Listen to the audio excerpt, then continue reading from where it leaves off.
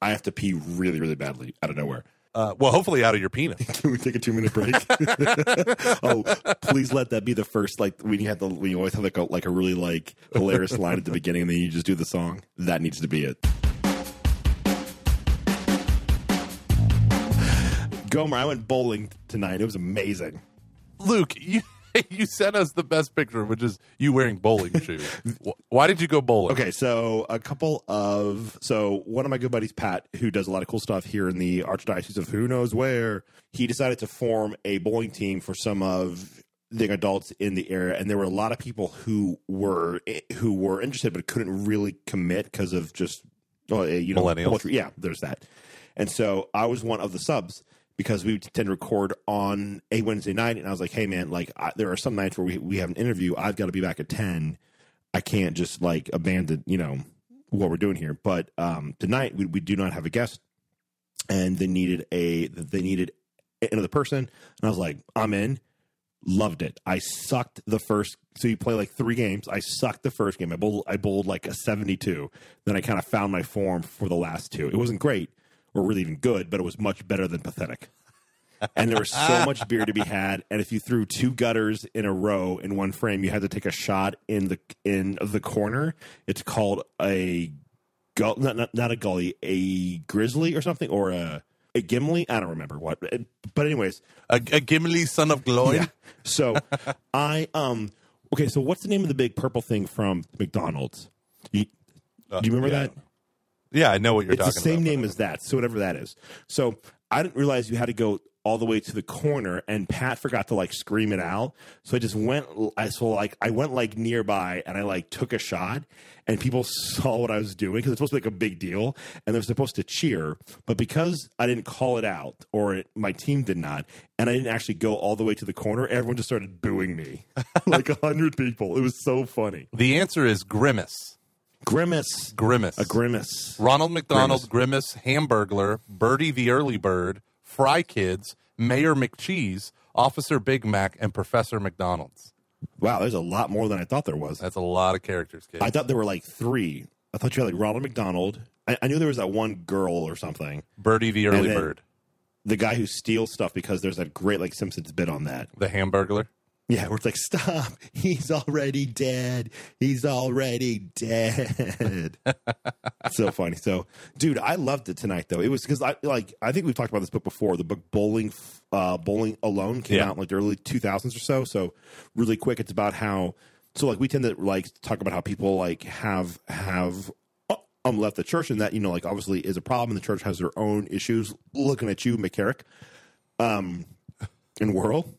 And God knows who else. But anyways, like one thing that has been going on is like participation in communal events across the board have declined. So people don't join card clubs. People don't join like Lions Club. People don't join, the Chamber of Commerce, all sorts of things.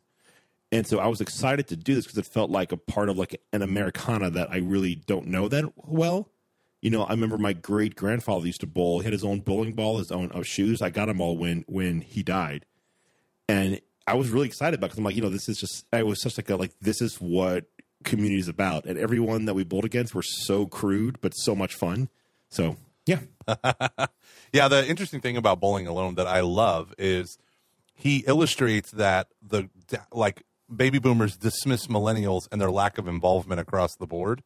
But that lack of involvement was begun by the baby boomers. So, like, when you have the previous generation, because of World War II and the Depression, they were super civically minded. But it was like jumping off a cliff when it came to baby boomers. We are just completing the trend. But the thing was, we weren't raised in it. So even whatever, like, residue from the habits of civic mindedness are not even a part of millennial culture. So it's very rare, unless you're like a freaking Eagle Scout or something, it's very rare to have young people our age, 30s or younger, who think actively about this stuff other than activism, right? So I don't mean activism like going and protesting. I mean civic engagement. And one of the ways that illustrates is Bowling Alone. It's so crazy. Yeah. Yeah. And it's really, I thought about it a lot because I knew I wanted to talk about it on the podcast and whatnot. I'm talking into the mic. Are you happy? Yes, I am. I changed the DBX up a bit. Anyways, yeah, and so I thought about it like a lot. It just kind of, one of the things that like really hit me was back in the day, you didn't have any other option. It was just like a thing that you did because it was a good part of life. And for us, I think it's always a constant revisitation to this idea that, it's really good to interact with other people in an organized way. In meat space. Yeah, exactly. Yeah, and just a way where because and like it was not this like mind blowing great thing. It was just a really really good thing. It was really good to be there. It was good to hang out with people, even though the team that we played against were super crude. They were super nice and really fun, and I really enjoyed hanging out with them. And they like told us about like how they were like very helpful to all of us. It wasn't like it wasn't a huge competition. It was just they just wanted to drink and like have a good time. It was great. It was so much fun. I think about that. I have a couple conversations that bounce in my head that I keep bringing up every so often. Like there's this guy that I know, he's in my church, and he doesn't have any men in his life, that care about him in terms of Catholic community. He doesn't have any, doesn't have any male friends. He only has acquaintances. And so I was thinking about that in the terms of, what's going on and like, how can I reach out to him? But our personalities are nothing alike. And so I'm like, the only way I can reach out to someone like that is by having a potluck and inviting people that are more like him, to my thing. And so I think about this stuff all the time, but he went to a men's group, a dad's group, and just didn't like it at all. And I was like, oh man, the guys that are there though are really good dudes. They're a little bit older, but they're really good dudes. He's not going to like any of my friends, like I'm thinking like strategically, like how can I break into this guy's world? But I was thinking, do you remember when we interviewed the dude from Bad Christian, Pastor Joey Has No Answers? Do I ever? Right. Of course. It's your favorite podcast for a time. So I think about when he said he hates small talk. Mm-hmm. And it really pissed me off when he said that. And I only have gotten more and more angry. Like, not angry like that he said it, but like he is only interested in having serious conversations. You don't care about but people don't understand. Small talk is a form of belonging to other people. It doesn't have to be like, tell me your secrets or be vulnerable. It can just be like what you're saying, like two groups of people that otherwise would never meet. You're all there for the common good of drinking alcohol and throwing a weighted ball down, down a well-oiled wooden lane. But it's like that notion of like, for that night, it's just y'all, and y'all belong to each other. And you're not going to talk about the deep, emotional, important things in your life. And that's good. Like human beings need to not do that. What was that one book that we got really into at the beginning of the year last year? I think has it already been a year? I think you're thinking of Sense and Sensibility. Yes. Pride and Prejudice. Jane Eyre. Jane Eyre, written by Jane Austen. Not confusing at all. Yeah, I fell in love with you when I went blind. I think that was the part. I think you wouldn't know because you were homeschooled. Did you ever read like Jane Eyre? No. Yeah, you missed probably a lot of books, haven't you? You have. You freaking have. Have you read Okay. Okay. Pause. Okay. Here I'm gonna get back to this. Okay. Have you read the Great Gatsby? No. Have you read Bless Me Ultima? No. I've never even heard of that. Oh, you need to read that book. Okay. I'm going to go through all the books that I remember reading really, really quick. From high school? Yeah. Have you read Hamlet? I've read Julius Caesar. Have you read Macbeth? I read Julius Caesar. Damn spot out. What else did we read? Oh, man. Have you read The Scarlet Letter? Yes. Okay, good. That's actually Scarlet Letter was like 8th grade, though, or maybe 9th grade. But like Scarlet Letter, Lord of the Flies. 9th grade. Okay, have you read Animal Farm? Oh, yeah. Animal Farm in 1984, back to back. Yeah. I forget. And Brave New World, all back to back. Oh, Brave New World. That was a depressing year for me. Seriously. I think that is the book of our times. I need to go back to that book. Cool. We should do a podcast where we just talk about books that like you missed, and you can read them, and we'll just talk about them. It's so funny you say that because every so often I'll talk to like an AP student in high school and I'll be like, "So, what books are you reading in literature? What did I miss? What did I miss in my uber Catholic?" The funny thing was the Lord of the Flies, all that stuff, except for Animal Farm in 1984. Those were all Seton homeschooling, whatever. But the Julius Caesar did the work, and the Lord of the Flies, those were all when I was in 9th grade at Bishop Kelly Catholic high school in Tulsa, Oklahoma. Okay. Go on. We'll get back to that. I think this could be a thing down the road. Okay, we will come back to that. Okay, so anyways, And this is the part of the show where we exploit Gomer's homeschooled ignorance. Da, da, da. Secular world. oh my gosh. So we talked about. So anyways, we're going back to like the whole small talk thing. Yeah. There's one audiobook that you and I both listen to try to get better at interviewing people because we blow at it. Oh, I think we're better now. Yeah. Do you remember? We need to chat. We need to talk. By Celeste Headley, who's an NPR interviewer. And she talked about how like because it's like everyone's like, oh, I hate small talk, blah blah blah. And she said people who engage in small talk, it's been proven they're actually more mentally happy. That sounds weird. Keep in mind, I've been drinking. Everyone, they're like a bit more like happier overall. I think because there's like a natural, just like it's just like there's like a high that you get out of that or something like that. I don't know exactly you can understand why. that. Well, you can understand that it's a no pressure entry point to enter people's lives, and you're not like it's the idea of like don't talk about religion and politics. Like there's a place for talking about things that you care passionately about. But it's like adoration. If every adoration you ever went to was the Saturday night of a Steubenville youth conference, you would never go to adoration. You would stop. Be emotionally exhausted. Yeah, it's exhausting. And so if every conversation you had to be deep and meaningful and all that stuff, it would be exhausting. And so I think it is beautiful that you can belong to people. And this is the thing about my community groups, buy my book.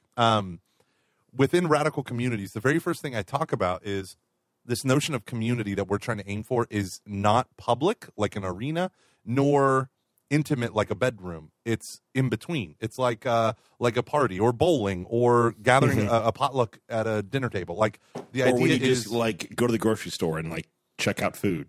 Yeah, well, you know? A little bit more. Okay, so the way it's like public belonging is the most broad, and social is right under that. So social can be like my ideal of a social is like. My dad used to have these like office parties that my mom would go to. There'd be like 200 people from the company at this party. And my mom didn't know everyone, but there's a lot you can presuppose about corporate drones at an office party. And there's a lot in common. You know, most of them live in the burbs. Most of them have kids. Most of them. So there's already ways of belonging that just because you're fans of the Texans and you're at a football game, you're not going to have that extra level of belonging. But that still doesn't mean how you belong to each other at that arena doesn't matter. And that's where the area of small talk between the public and the social, I think it matters because you're not just feeling people out, but you are actually getting to know and communicate with other people, but in a way that doesn't, like it's not going to tax you to talk about the weather. Oh, man, how about this weather we're having? Oh, right, it gets hotter every year. Am I right? Oh, you believe in global warming. Well, let's have a conversation. You know, you don't have to do that, right? You don't have to constantly be on the defensive and think of arguments and remember your talking points. You can just do that. And I think the other cultures praise small talk more as a sign of politeness, like the Japanese culture and in British culture. And I think in America, I understand it's less pragmatic. Let's just get to the point.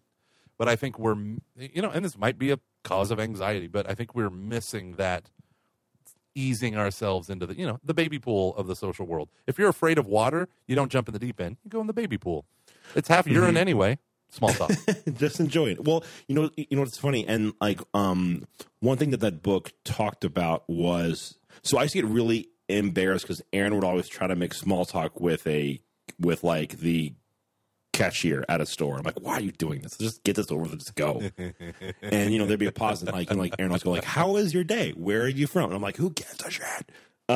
What's your darkest fantasy? Exactly. Are you more a Cardi B fan or are you on the Nicki Minaj side? Because I'm more like Nicki Minaj, but I really like Cardi B. Let's be honest. That's the true thing that Aaron feels. That's horrible. Let's be honest. Nicki Minaj has 1,000 times more talent than Cardi B, but she brings so much drama. Cardi B's winning on the lack of drama. Oh. And Cardi B's know a lot Catholic. about that. Only it came up in no, but it came up on a YouTube auto video. It wasn't my fault. My wife was there. Oh, feelings. It's really funny how many Catholic wives like have an opinion on the Cardi B like Nicki Minaj thing. Like everyone I know who is Catholic and like who's a woman who's somewhat like level headed and isn't like weird has an opinion on that. I'm gonna have to ask my wife's opinion. No, I guarantee you that she has one, or she's weird because she likes NASCAR. So, anyways, like one of the things brought Nailed up it. in this book is that if you're not good at small talk and you want to get better at it, because there's a lot of like mental health stuff that really goes along with that, is start to do small talk with people who have to engage in small talk with you. That's where right. they're paid to do that. So that's like the cashier at a grocery store, your waiter. Yeah. Your Starbucks barista, like people you have to interact with. And I started doing that a little bit more. And I was like, this actually is kind of nice. Like, it's nice to have a pleasant interaction where you say like, how's your day? Or I make a joke about a thing or, whatever. And it's really, really nice. And I'm like, man, Aaron was right. And I'm just a douchey husband. Yeah. Yeah. Well, but we all knew that. So It's true. Aaron was right. I'm a douchey husband. The Luke Carey story. My dad used to always say one of the great entry points into small talk is through an awkward compliment. Wow, you have very shapely hips, ma'am. You ever done that in a small talk conversation? Ma'am, you have the body frame of a Coke bottle. You'd be very popular if it was 1924. What are you, smuggling beach balls? Oh, you are Nicki Minaj. I apologize, ma'am. I apologize. I'm on your side. I'm on your side. I'm on your side of the argument. I'm on your side. Boo, Cardi B, boo. I know she's Catholic, but boo her. She's clearly not practicing judgment. Hey, speaking Wait, hold of on. judgment. Let me do a Cardi B comment real quick. Okay. So I smashed my kid's play set with a baseball bat because it was broken and I had to break it all up. Well, I didn't have to do it that way, but it was a lot of fun. You didn't do it. I would have been fun to do when I flew out there. Oh, I'm so sorry, Luke. It was a hazard. It had to come down. And I had a lot of angst. So I literally smashed the whole thing with a baseball bat. It was so fun. But then I realized there are wood chips everywhere that are sharp daggers, and my kids run barefoot, so dad foul. So I take the stuff out, and I'm unscrewing the 1,000 screws that held this playset together. And a neighborhood kid comes across the street, and she's hanging out. She has some, maybe a relative, like a cousin or whatever, and it's Christmas time, right? And she has an iPhone because she's 7. And holy crap balls! She has an iPhone because she's 7. 7, Luke. That's insane. Well, enjoy the therapy, kid. Enjoy the therapy. High school and junior high will be a blast. Yeah. Go on. So she is playing music, and I'm unscrewing all this wood in the garage, and they're down at the bottom of the driveway. And I remember a phrase that, here we go, I'm going to say it again, that Matt Fradd had said, where when you buy a kid an iPhone, it's like having a high-definition pornographic theater in your pocket. And then he said that in response to one of my employees who said that their kid looked at porn, not at their house, but at a neighbor who brought over an iPhone with it on. And it's like, well, your neighbor is an idiot for giving a kid an iPhone. And so now you're like, you're not nervous about your own kids. Now you're nervous about what other kids have that, maybe you don't share the same values. And we do not with this neighbor. And so we have the most conflicts with this one neighbor. And all of a sudden I hear Cardi B, and it's unedited, explicit. Oh, no. And I just walk down to the end of the driveway. And my daughters are clueless, right? They hear the music or whatever. And I go, hey, at my house, we don't listen to Cardi B. And she goes, do you know who Cardi B is? And I go, yeah, and we don't listen to her. And she goes, oh, my gosh, I'm so sorry. Okay. And then Katiri's like, what's a Cardi B? Like they're just utterly clueless. But Cardi B is a stripper who has a Caribbean background, I believe. And a monotonous voice that could bore a hole through drywall. I can't stand it. Yet 24-year-old white girls across America adore her. I don't understand it. Yeah. Looking at you, Sarah Rose. Looking at you. Inside jokes give you inside listeners. What do you do when a kid does how do you tell the parent? Do you just kind of like step in and say, hey, nope, we don't do that here, and just move on? Okay, so I don't know these people very well. They are enigmatic. Their life is very interesting to me as someone from the outside looking in. And I don't know if the first time I met the guy, he goes, I was like, hey, welcome to the neighborhood. See, you just moved in. My name's Mike. I live right across the street. My wife's name's Shannon. We have kids. I got 4 kids. And he goes, whoa, 4 kids, man. When I have my second kid, snip, no, thank you. And I was like, I don't need to know. We're going to be the best of friends. Yeah. And I said, testicle jokes get you testicle friends. No, and so I looked at him. I said, well, I could tell you're neutered. And we just kind of went on from there. No, but I just stared deep into his eyes and went, I can tell you are neutered. Anywho. I could tell it from a mile away. I could smell it on you. Smell of estrogen. I smell the neuterization. The neuterization. It's not so much something, namely the lack of something. Your balls. I still have my balls. Yeah, maybe. I don't know how this stuff how works. do you pee, sir? This is getting complicated. So he was like, how do you do it with 4 kids? And I was like, well, you just keep trying. But it was weird. It was weird. And so that conversation kind of set off a whole chain of things. So I can't understand their family from, like, do you do this thing where do you people watch ever? Do you ever go and like sit at all the time. Okay. So one of the things I used to do when I used to go drinking as a young adult, like all the time, is me and a buddy, Daniel, we would go and I would do Edge as a youth minister, then take the Edge off at a local British pub. And I would, and he would just make fun of me. I would invent all these backstories, like, hey, here's a 52-year-old divorcee who is drinking his child support money instead of giving it to that whore of an ex-wife. Like we create these elaborate scenarios about these, because here are these businessmen who are coming home from work, I'm assuming, and they're just drinking for like 6 hours. And so I'm like, I hope you're not going home to a family, because that would be a terrible way to see dad, But then the cute waitresses would walk by, and those waitresses, I'm telling you, it is an art form, the way they have these men eating out of the palm of their hand. You know what I mean? Like they do that thing where they brush up against you and they put their hand on your arm, and all of a sudden you think you're best friends, and they're just they like low level kind of flirt with you, but not so direct that you're crossing any lines per se. 100%. That is an excellent way to put it. Low level flirting, where it's right up to the edge, but not truly crossing a line.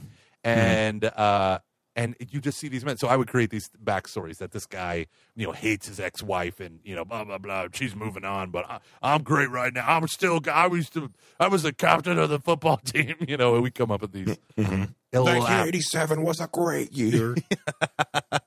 I'm like, it's not as good as 2001, but still, go on, sir. So I do that for my neighbors because I can't figure out their living situation. At one point, it seems like they're divorced, but they live in the same home. That's as close as I can come to it. Otherwise known as a crappy marriage? Yeah, but it's like he and she are never there at the same time. She chain smokes at 1 o'clock in the morning. Oh, gosh. There are other people who are there that watch their kids, but I've seen them all. I've seen the wife and the girl, who I think she's in her 20s. Like, I've seen them like drunk. And so, like the other night, I hear all these like screams. Didn't I tell you this? Like the screams, and I thought someone was like hurting a woman. So I went outside. I was going to go outside, and I'm so thankful that I didn't. I just opened my blinds to look out the front door, and it was just they were just drunk, and they were screaming and yelling and all this stuff, while this mom is just like watching them. And I think they're the kid's babysitter. I don't know. It was weird. Everything is weird. So I tried to small talk with this guy like 2 or 3 times, but now I just invent crazier and crazier backstories. They're probably Russians. Hey, I have a topic. Before we get into that topic, can I tell you about a cool new sponsor? You know what? If you don't tell me about a cool new sponsor, I'm going to be really sad, because I just found out my kids need hundreds of dollars worth of orthodontics work. So bring on the sponsorships. Patreon.com/CF. Guys, we're sponsored by the Amazing Parish. So if you do not know what the Amazing Parish is, it's an apostolate. I believe they're a non-profit. Started by Patrick Lencioni. And can you explain to the kids really quick who he is? Yeah, Patrick is a founder of a consulting firm that helps mostly like C-level executives work better. He's very into leadership, wrote a whole series of books that I've been reading for probably over a decade now. Yeah, probably 13, 14 years. 5 Dysfunctions of a Team. Love that book. Love that book. That book is phenomenal. That book is phenomenal. The 5 Dysfunctions of a Team. Death by Meeting. Death by Meeting was the first one that I had because of my now wife's previous job, where she had meetings that would be 3-4 hours of nothing weekly. It was crazy. And then there's a whole series of books that he's written. My favorite is The Advantage, where he talks about the number one advantage in a competitive landscape is obviously going to be organizational health. So that's what he focuses on, a lot of organizational health. And he applies that knowledge to in joining people like Jeff Cavins, the priest, and the dude from Rebuild, but that was back in the day. That was when they first launched. The guys from Divine Renovation, Sherry Waddell. There's a whole bunch of people that all came together. Curtis Martin from Focus to help parishes become amazing, because what was happening was you have great youth ministries, you have great college ministries with Focus and other organizations, and then people are convinced and convicted of the gospel and the truth of Jesus Christ, and then they show up at a parish, and it's crap.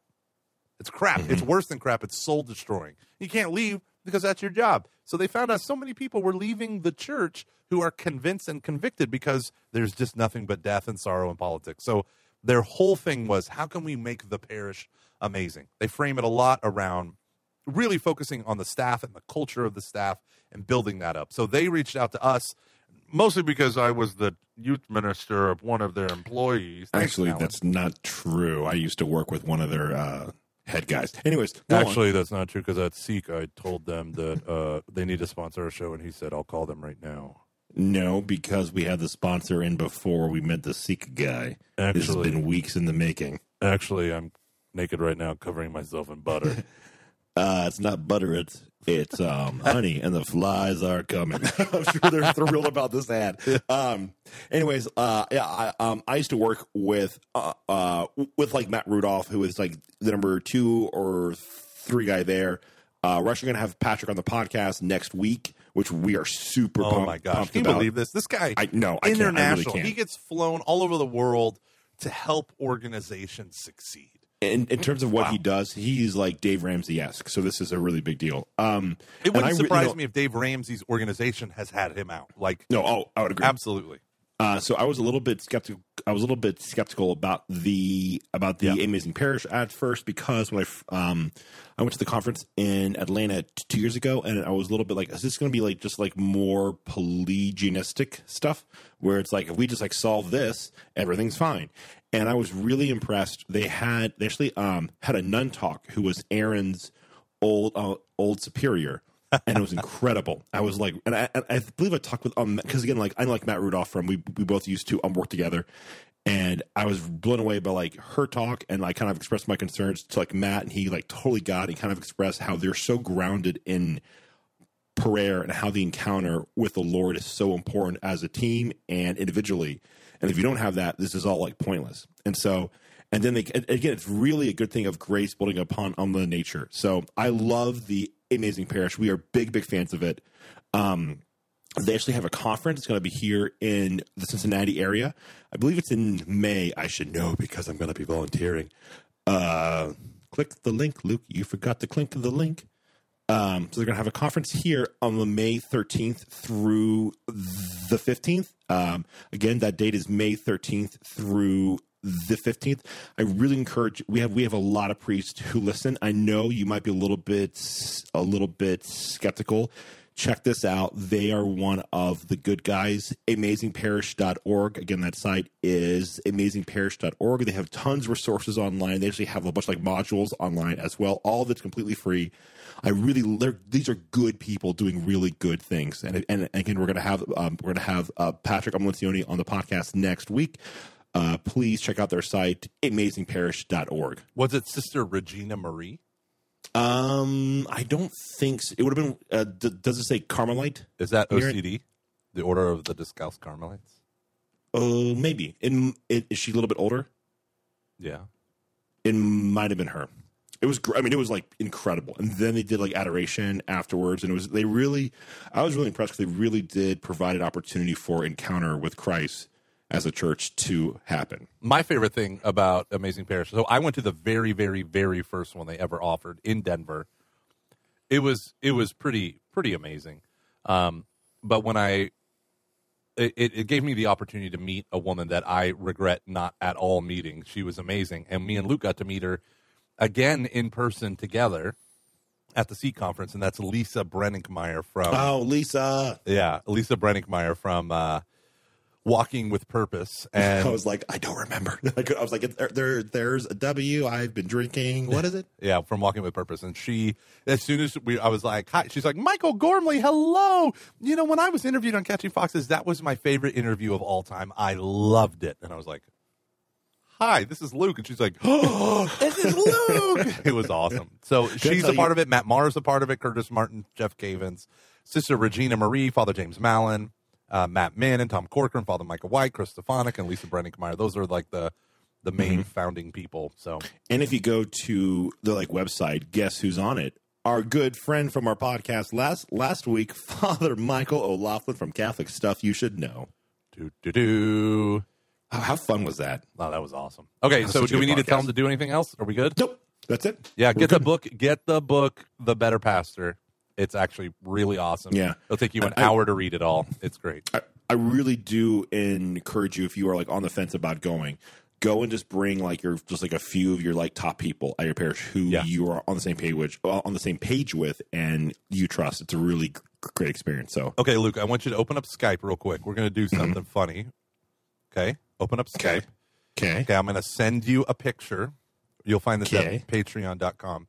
Okay, do you see that picture? Yeah. Okay, what's that? What do you see in that picture? A lot of white people. Patrick Lencioni. And what is he doing?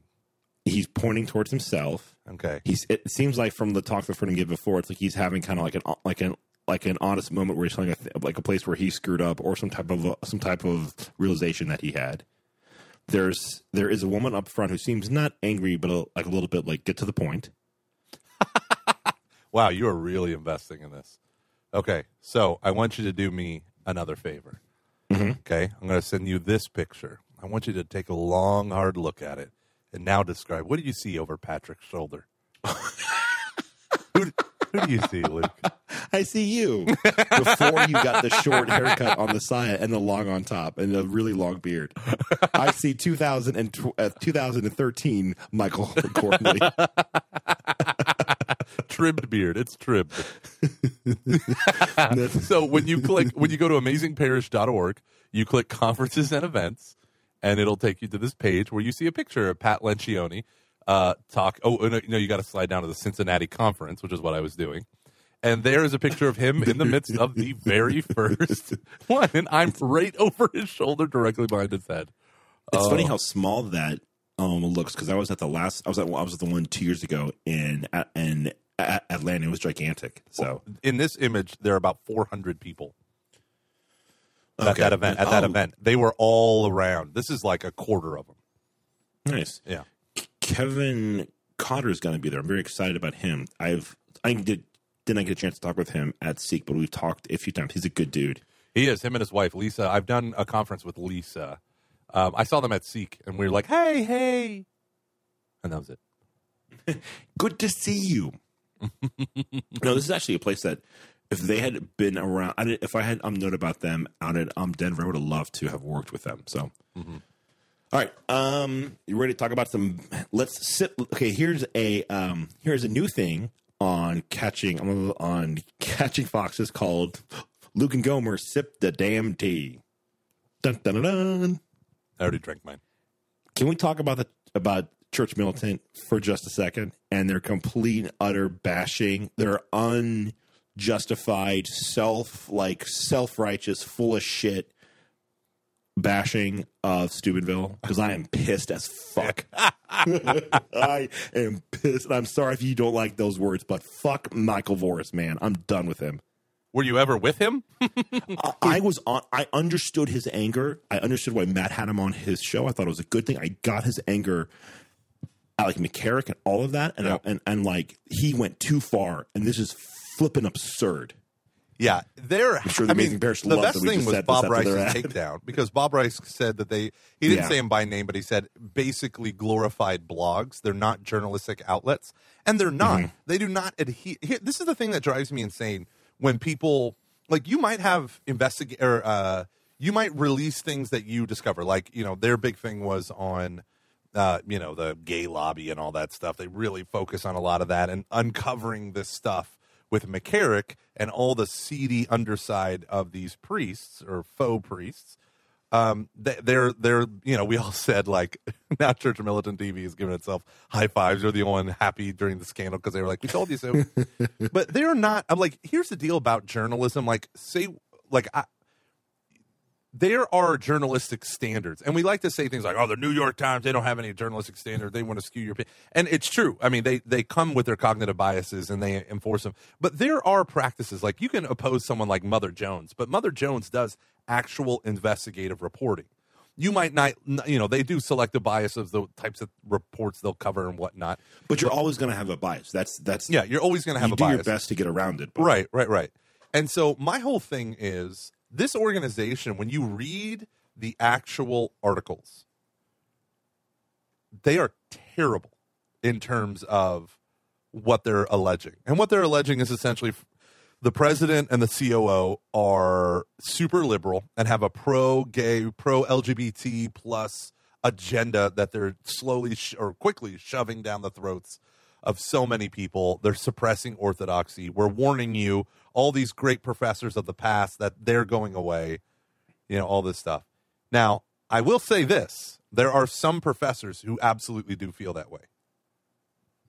Not maybe in every way that the article points out, but there are some professors who do, in fact, feel that way. But one of the great comments that Bob Rice wrote on his blog, I think it's bob-rice.com, was like, he's like, I'm surprised that this anonymous individual who contributed to this article can guess what over half of the professors feel. He's like, there's like 200 professors. I don't know what they feel. And I'm a professor with them for the last 13 years. Well, and here's the thing that really drove. Okay, so for those of you guys that don't know, they went after Steubenville because the head of the English department had a class. I think it was a graduate level class. I think they said, but I don't think Steubenville has a graduate level English. So, anyways, whatever. I believe it was like a seminar or something where they were trying to compare strong Catholic books / authors to one that have Catholic stuff but is very quote unquote anti-Catholic. And one of the books, and I would agree with this, went too far and it wasn't appropriate for anyone to be reading. Yeah, it wasn't just using imagery, it was being pornographic. It was blasphemous. I mean, it was blasphemous pornographic stuff, especially involving the Blessed Mother. Yeah. Now, one of the things that, like Michael Voris said, is that one of the first things when they were asked about that, the PR department at Steubenville tried to explain what they were going for. And then they got all pissed off because one of the things that, like Voris said, was this is not the type of blasphemous stuff that Catholics will encounter out in the world, which isn't true.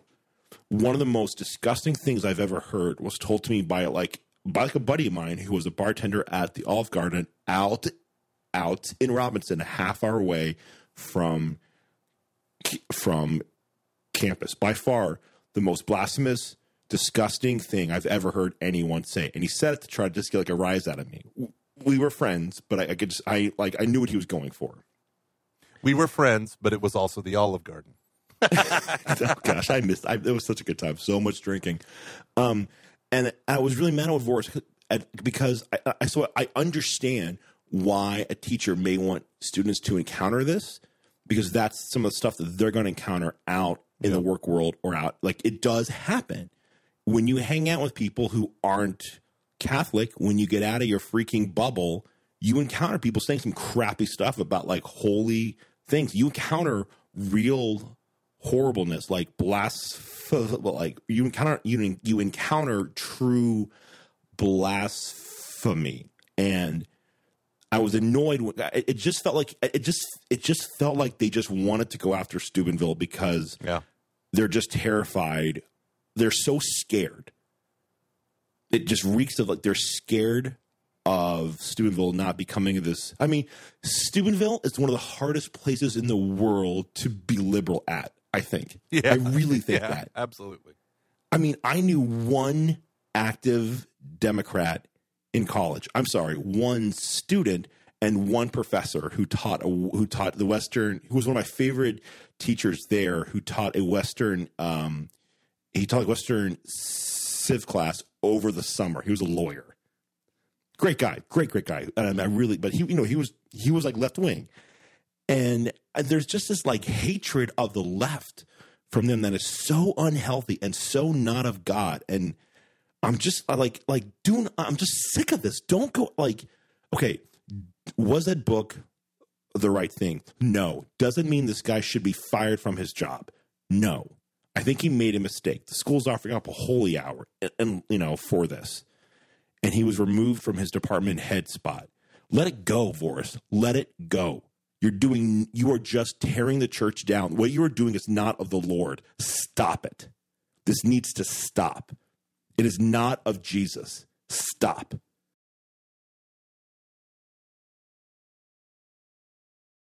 There is a bizarre fetishing of these certain people who have to, they're heresy hunters, right? And they have to sniff it out of every nook and cranny. And I was talking with a buddy of mine today, and he says he thinks this is like this offshoot. We're speaking not about the Franciscan thing, but about church militant as a whole, and the types of stories that they pursue are just as damning and damaging to the Catholic Church that, like, let's say, the American Catholic Reporter on the left would do. We had a buddy who worked there who left, and he said, I felt like my whole job was to create hit pieces against the Catholic Church as Catholics. And in a way, you can see it's like, well, we're trying to speak truth to power. We're trying to hold them accountable. And I bet you Michael Voris would say the same thing in a lot of ways.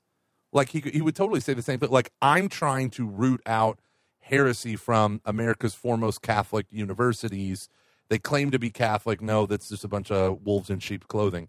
But the weird thing is, I do think there is, I don't know how to approach this correctly, because I want to say there is a way of understanding theology that is very black and white, and that's correct, and a way of understanding theology that allows for a big tent. Michael Voris and people like him, whether they're on the right or the left, have no concept of that big tent idea, and they're extraordinarily puritanical in their approach of purifying the church from what they believe is, the enemies within and without, kind of thing. So you have the left doing that, purifying, feminism. You can't be pro-trans, or you have to be pro-trans feminism, even though that uproots a large chunk of feminism, right? And if you're the wrong type of feminist, even though you're a liberal progressive feminist, we're going to shut you down. But on the right, for someone like Michael Voris and Church Militant, like, it is I feel like they are gaining a perverse delight in destroying people who are not, 99% in alignment with their views. And exactly. They would not say that. They would never admit that, but you hear it every single time. And my biggest thing is the tone of Church Militant. Now, this is speaking of someone who has read many, many, many, many, many Church Militant articles. I've watched many YouTube videos, because they are sent to my parish all the time. I get copied on dozens upon dozens of emails all the time. Right? And here's the thing that you end up discovering is there is a layer of vitriol over it all. There's this rage, not like concern, but rage. And I think the rage is there because hate bonds you more to the content than any other emotion. If I make you feel joy, you might love me and give me $2 on Patreon. But if I make you feel hate, you'll really love me and give me $20 on Patreon. Right? That is the business model, right? That's what I feel like. I've never read things from them that where I finish the last sentence, I say, damn, I feel good about having read that.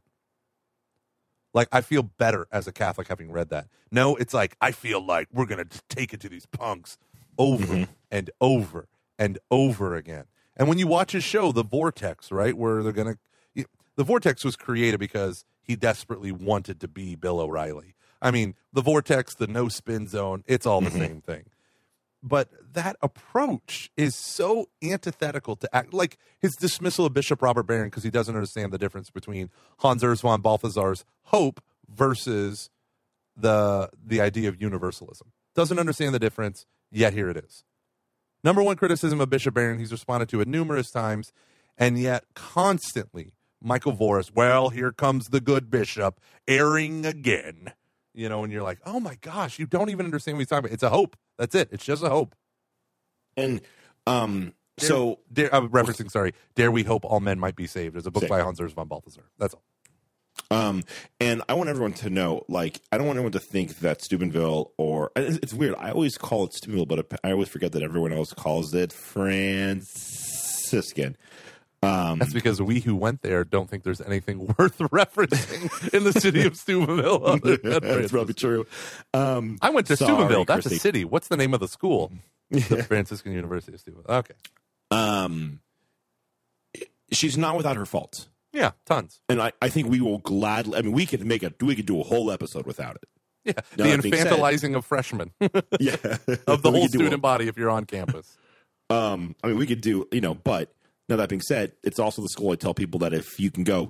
It's the greatest school in the world, in my opinion. I will defend her to my flipping death. She has done more for me than almost anything else in the world besides my own family and my youth group. I mean, my parents met there, for crying out loud. Like there's a very good argument that school does not exist. I'm not here right now. Yeah. No, that's my argument. Thank you, sons of bitches. I have a photograph of your parents meeting at Steubenville, and I'm just waiting for it to fade. Just like I'm Back to the Future. Back to the Future. Get rid of Luke. George.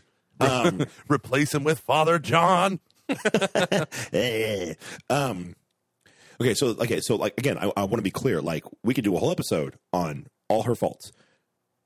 No place is perfect. No place is perfect. Body's nerfect. Exactly. And even the way that I viewed that school at my time there probably wasn't good at times. And I have my own issues that I need to work through where I'm probably wrong, where I needed to grow, I'm just it's too much. And I think on Matt Fradd, when he had him on, brought up a really good point. He asked, is Michael Voris right? And if he's right, we need to pay attention to what he is saying. And I think Matt it was a very good point. Yeah. And it was a very interesting interview that Matt did. I'm glad that he did it. And one thing I asked Matt to ask him, I don't know if he did or not, is I think one of the things that bothers me is that Church Militant brings up some really important issues. Yeah. But they lose a lot of credibility the way that they cover those issues. And I think they've ultimately harmed the church more than they've helped, because there was important things that they understood and that they could articulate well, but they did it in a way that discredited them. And so we never quite bought in. Yeah. Yeah, that's a really good point. That's a really good point, because it's not just it's not just the content that you're delivering, it's the way and manner in which you're delivering it. And when it does is a very feel Catholic idea. Yeah, and when it does feel like this witch hunt-esque thing, it's like, oh, God, there they go again. Okay, yeah, you're right. Everyone's gay, even the Cardinals. And you're like, holy crap, the Cardinals are having gay orgies, right? Or whatever it was. You're like, what is this craziness, right? But I don't believe him. I have to wait for third, fourth, fifth parties to confirm it. In a million years, I would not believe Voris. And then when Voris came after J.D. Flynn saying he's a shill for the bishops, which is so funny. They think that they get money from the bishops. They don't. He doesn't get paid from bishops. And oh gosh, and I said, JD, are you going to attack this? And he's like, oh no, other people have already done that. And I was like, oh. Yeah. He's like, I just step back and watch. I don't need to defend I don't need to lower myself to deal with him. But this is the problem. But we will. Yeah, we would definitely do that. But I think one of the problems of new media is old media had so many gatekeepers. New media doesn't. On average, it is better for the world that there is more lower new media than there is a handful of big old media like the New York Times, the LA Times. It's better that there's more of these and that they're small, they're nimble and all this stuff. But the problem is those old safeguards and ombudsman and the layers of editorial that separates, they used to call it the separation of church and state, editorial from advertising and all this stuff. But once you have a new media organization where they're not all trained in journalism, where they haven't taken journalistic ethics, where they don't have layers of fact checkers and editors, and then you have these layers that have been built into this system, that it's not just about knee-jerk reporting of the news. And actually, I think those blogs, that the people that rose up in the blogosphere, blogs, writers for blogs that have maintained a consistent and big audience are those who impose restraint on themselves. Like I think in the Mac world, you have all these rumor podcasts that came up, and they are gone. Most of them are gone. But Mac Rumors isn't, because they have a journalistic integrity. And it's like, we're not just going to publish every rumor. We're going to, do our 2 or 3 corroborating instances and before we report and all that stuff. But it's like, this is one of the problems you see of this young new media. It's like, I have a camera that's high quality. I got a way to edit video. All of a sudden, I'm going to grow a YouTube channel media empire. And you look at this and you're like, who's calling foul within your own organization? Right? Like I think about that all the time. Who's calling foul that when you wrote that article that can be so easily picked apart in its unprofessionalism, right? A professor says that a person close to the university says most professors feel this way. And it's like, what? Did they poll them? Did they have conversations with every single one of them and were able to understand which ones feel that way, which ones don't, and realize there's a majority? Was it a 21-year-old kid? Yeah. There was a student that said that most of my professors feel this way. It's even worse, so you could understand. Okay. So, yeah. So I reached out to Bob Rice, and I really want to have him on the show soon to kind of talk about me too. The shenanigans. In fact, it would have been good to get him on the show today. But Luke, we can't have Bob Rice. You know who we can have? Patrick Lencioni? Nope. Who? Maybe the next future Mrs. Gormley. What? This is where you insert the advertisement for Catholic Match. Oh. When I talk about the future Mrs. Gormley, because I'm going to get on my current wife, my current marriage annulled. So, everyone, we have another sponsor for today's episode. It is freaking Catholic Match. It has happened. They're back. The juggernaut of Catholic dating has decided to partner with the aunt of Catholic podcasts. We're not the aunt of Catholic podcasts. We're more like, what are we? We're more like the meerkat of the Catholic meerkat podcast. Catholic podcast. CatholicMatch.com. You have all heard of it. You've all made jokes about it. You all have like buddies who have like got married because of it. CatholicMatch.com. Faith-focused dating. It's the largest Catholic dating site in the freaking world. Bam. So Gomer, I think we can both agree Catholic dating's pretty broken across the country in the adult scenes because people are hooked on porn. Agree or disagree in one line? I agree, and then some. So, and so we have tons of women out there who don't get asked out because guys are like weak. And they actually have like weak testosterone because of porn and blah blah blah blah. So, I really do. Listen. Here's the deal: they have a low T count because they've been masturbating to pornography instead of actually being in community.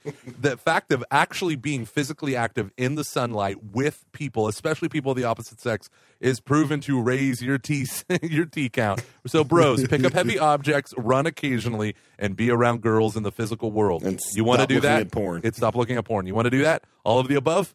Catholic Match. Meet real human persons. Exactly. And I think Catholic Match is great because it gives it like you like all of us need to be in one way or another try to pursue our primary vocation. If you're really called to like marriage and if you aren't on dating anyone right now, this is a good opportunity and a good way I think to pursue your vocation. So go to CatholicMatch.com, sign up for it. They do great stuff. I had I dated a couple girls from Catholic Match, had one big relationship from that site. So blessed that I did.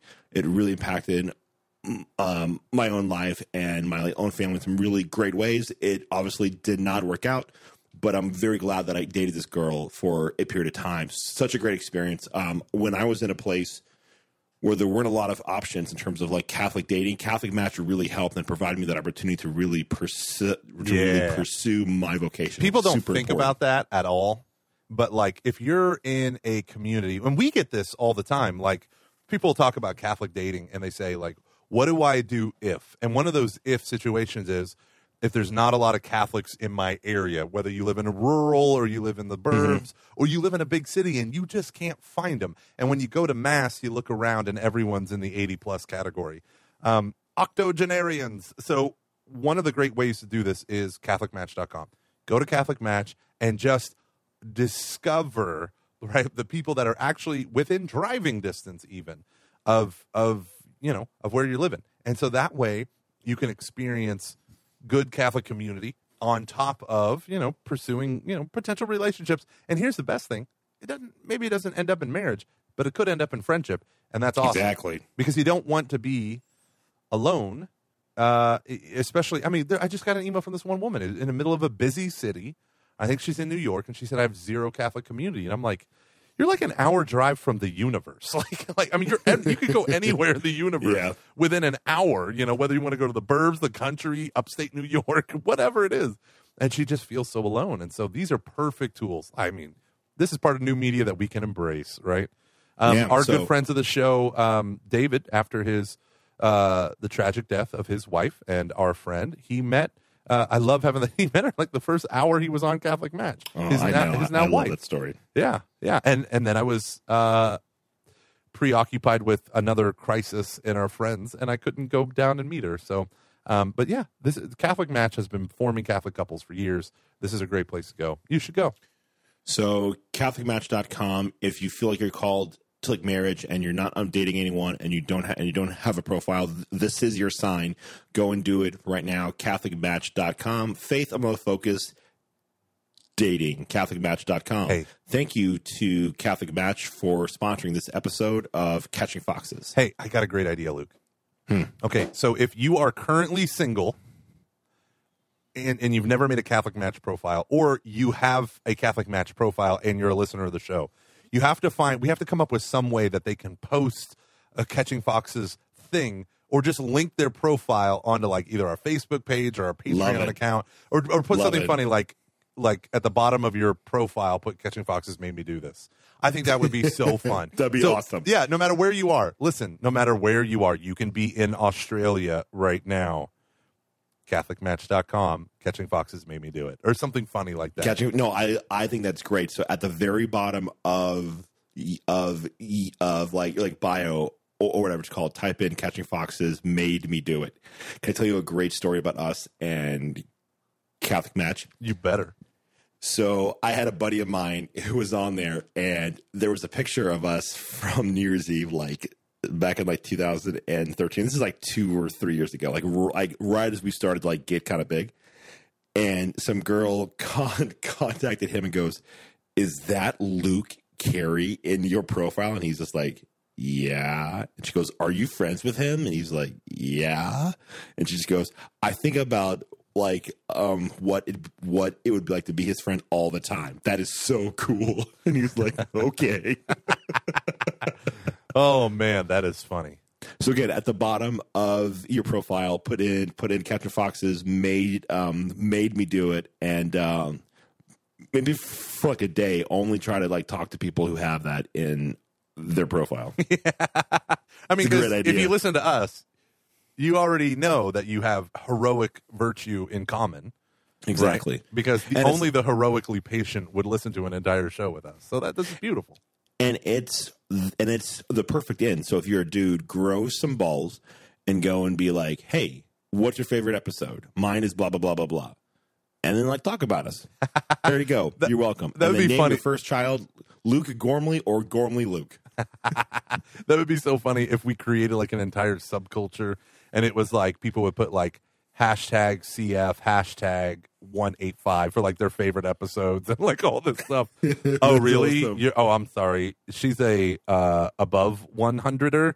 I'm a below 50er. That's I only listened to the episodes 1 through 50 before they went viral. The Catching Foxes golden era are really episodes 8 through 36. So that's what Joey thinks. Joey's like, "I loved all your early podcasts." Joey, I can't be that guy anymore because I moved on with my life. Why won't you let me be? Sorry, Luke. Here's some Jack Daniels. Go make something of yourself. And by something, I mean nothing. Okay, I'm going to make it so we are both in the household AMDG. And if AMDG is like known for anything, it is for making outlandish promises and then never following through. Go on. So look at you, Brian Kissinger, who everyone adores. If the first couple that actually gets married because in their like through Catholic Match, because and they started to talk because on their bio they put Catching Foxes made me do it. Luke, I love Gomer where and this is going, and I will fully fly. endorse it before you get there. Go. Gomer and I will fly out to your like wedding, and we will MC the whole reception. And we will pay for it out of our own pockets. Whoa, We will whoa. pay- We will not pay for your reception. We will pay for our No, no, plane no. tickets We will pay to for our your plane wedding. tickets and our hotel. You'll pay for our booze. And we we'll will make you fly pay. out there, and we will MC your reception to the first couple who meets, and then obviously dates, gets married, and they have to first meet because of the Catching Foxes made me do it part of their profile. Luke, that would be so funny. Oh my gosh! Could you imagine? You know what I think? I think of like these stories where people stumble. They're doing a side hustle, and it leads to a thing, which leads to a thing, which is now their career. What if our career was to like MC weddings, and this is the story of man, how it this is- began? The Luke and We are Gomer. so much fun at weddings too. We are We fun. are so much fun. We are You fun. know who we are? We're the guys who always becomes friends with the bride's family because we're like usually there for The groom. Yeah. the groom. And for the most part, you always have the whole like civil people tend to stick together because we're scared of like branching out. And Because what if we read books that have pornographic descriptions in them? heaven forbid we kiss a person who's not from here. And I feel like we were. I mean, I could speak for myself, but I want to say this is true for you as well. We always became friends with the bride's family because we love to like just like meet people, like hang out and drink. Oh yeah. So we'll bring everyone together. It'll be a party. We also have this ability. We tend to go generations back. Have you noticed that too? Like with Adam's family at his wedding, we're like hanging out with like the aunts and the uncles too. Oh yeah. Oh my gosh. That's yeah. so funny.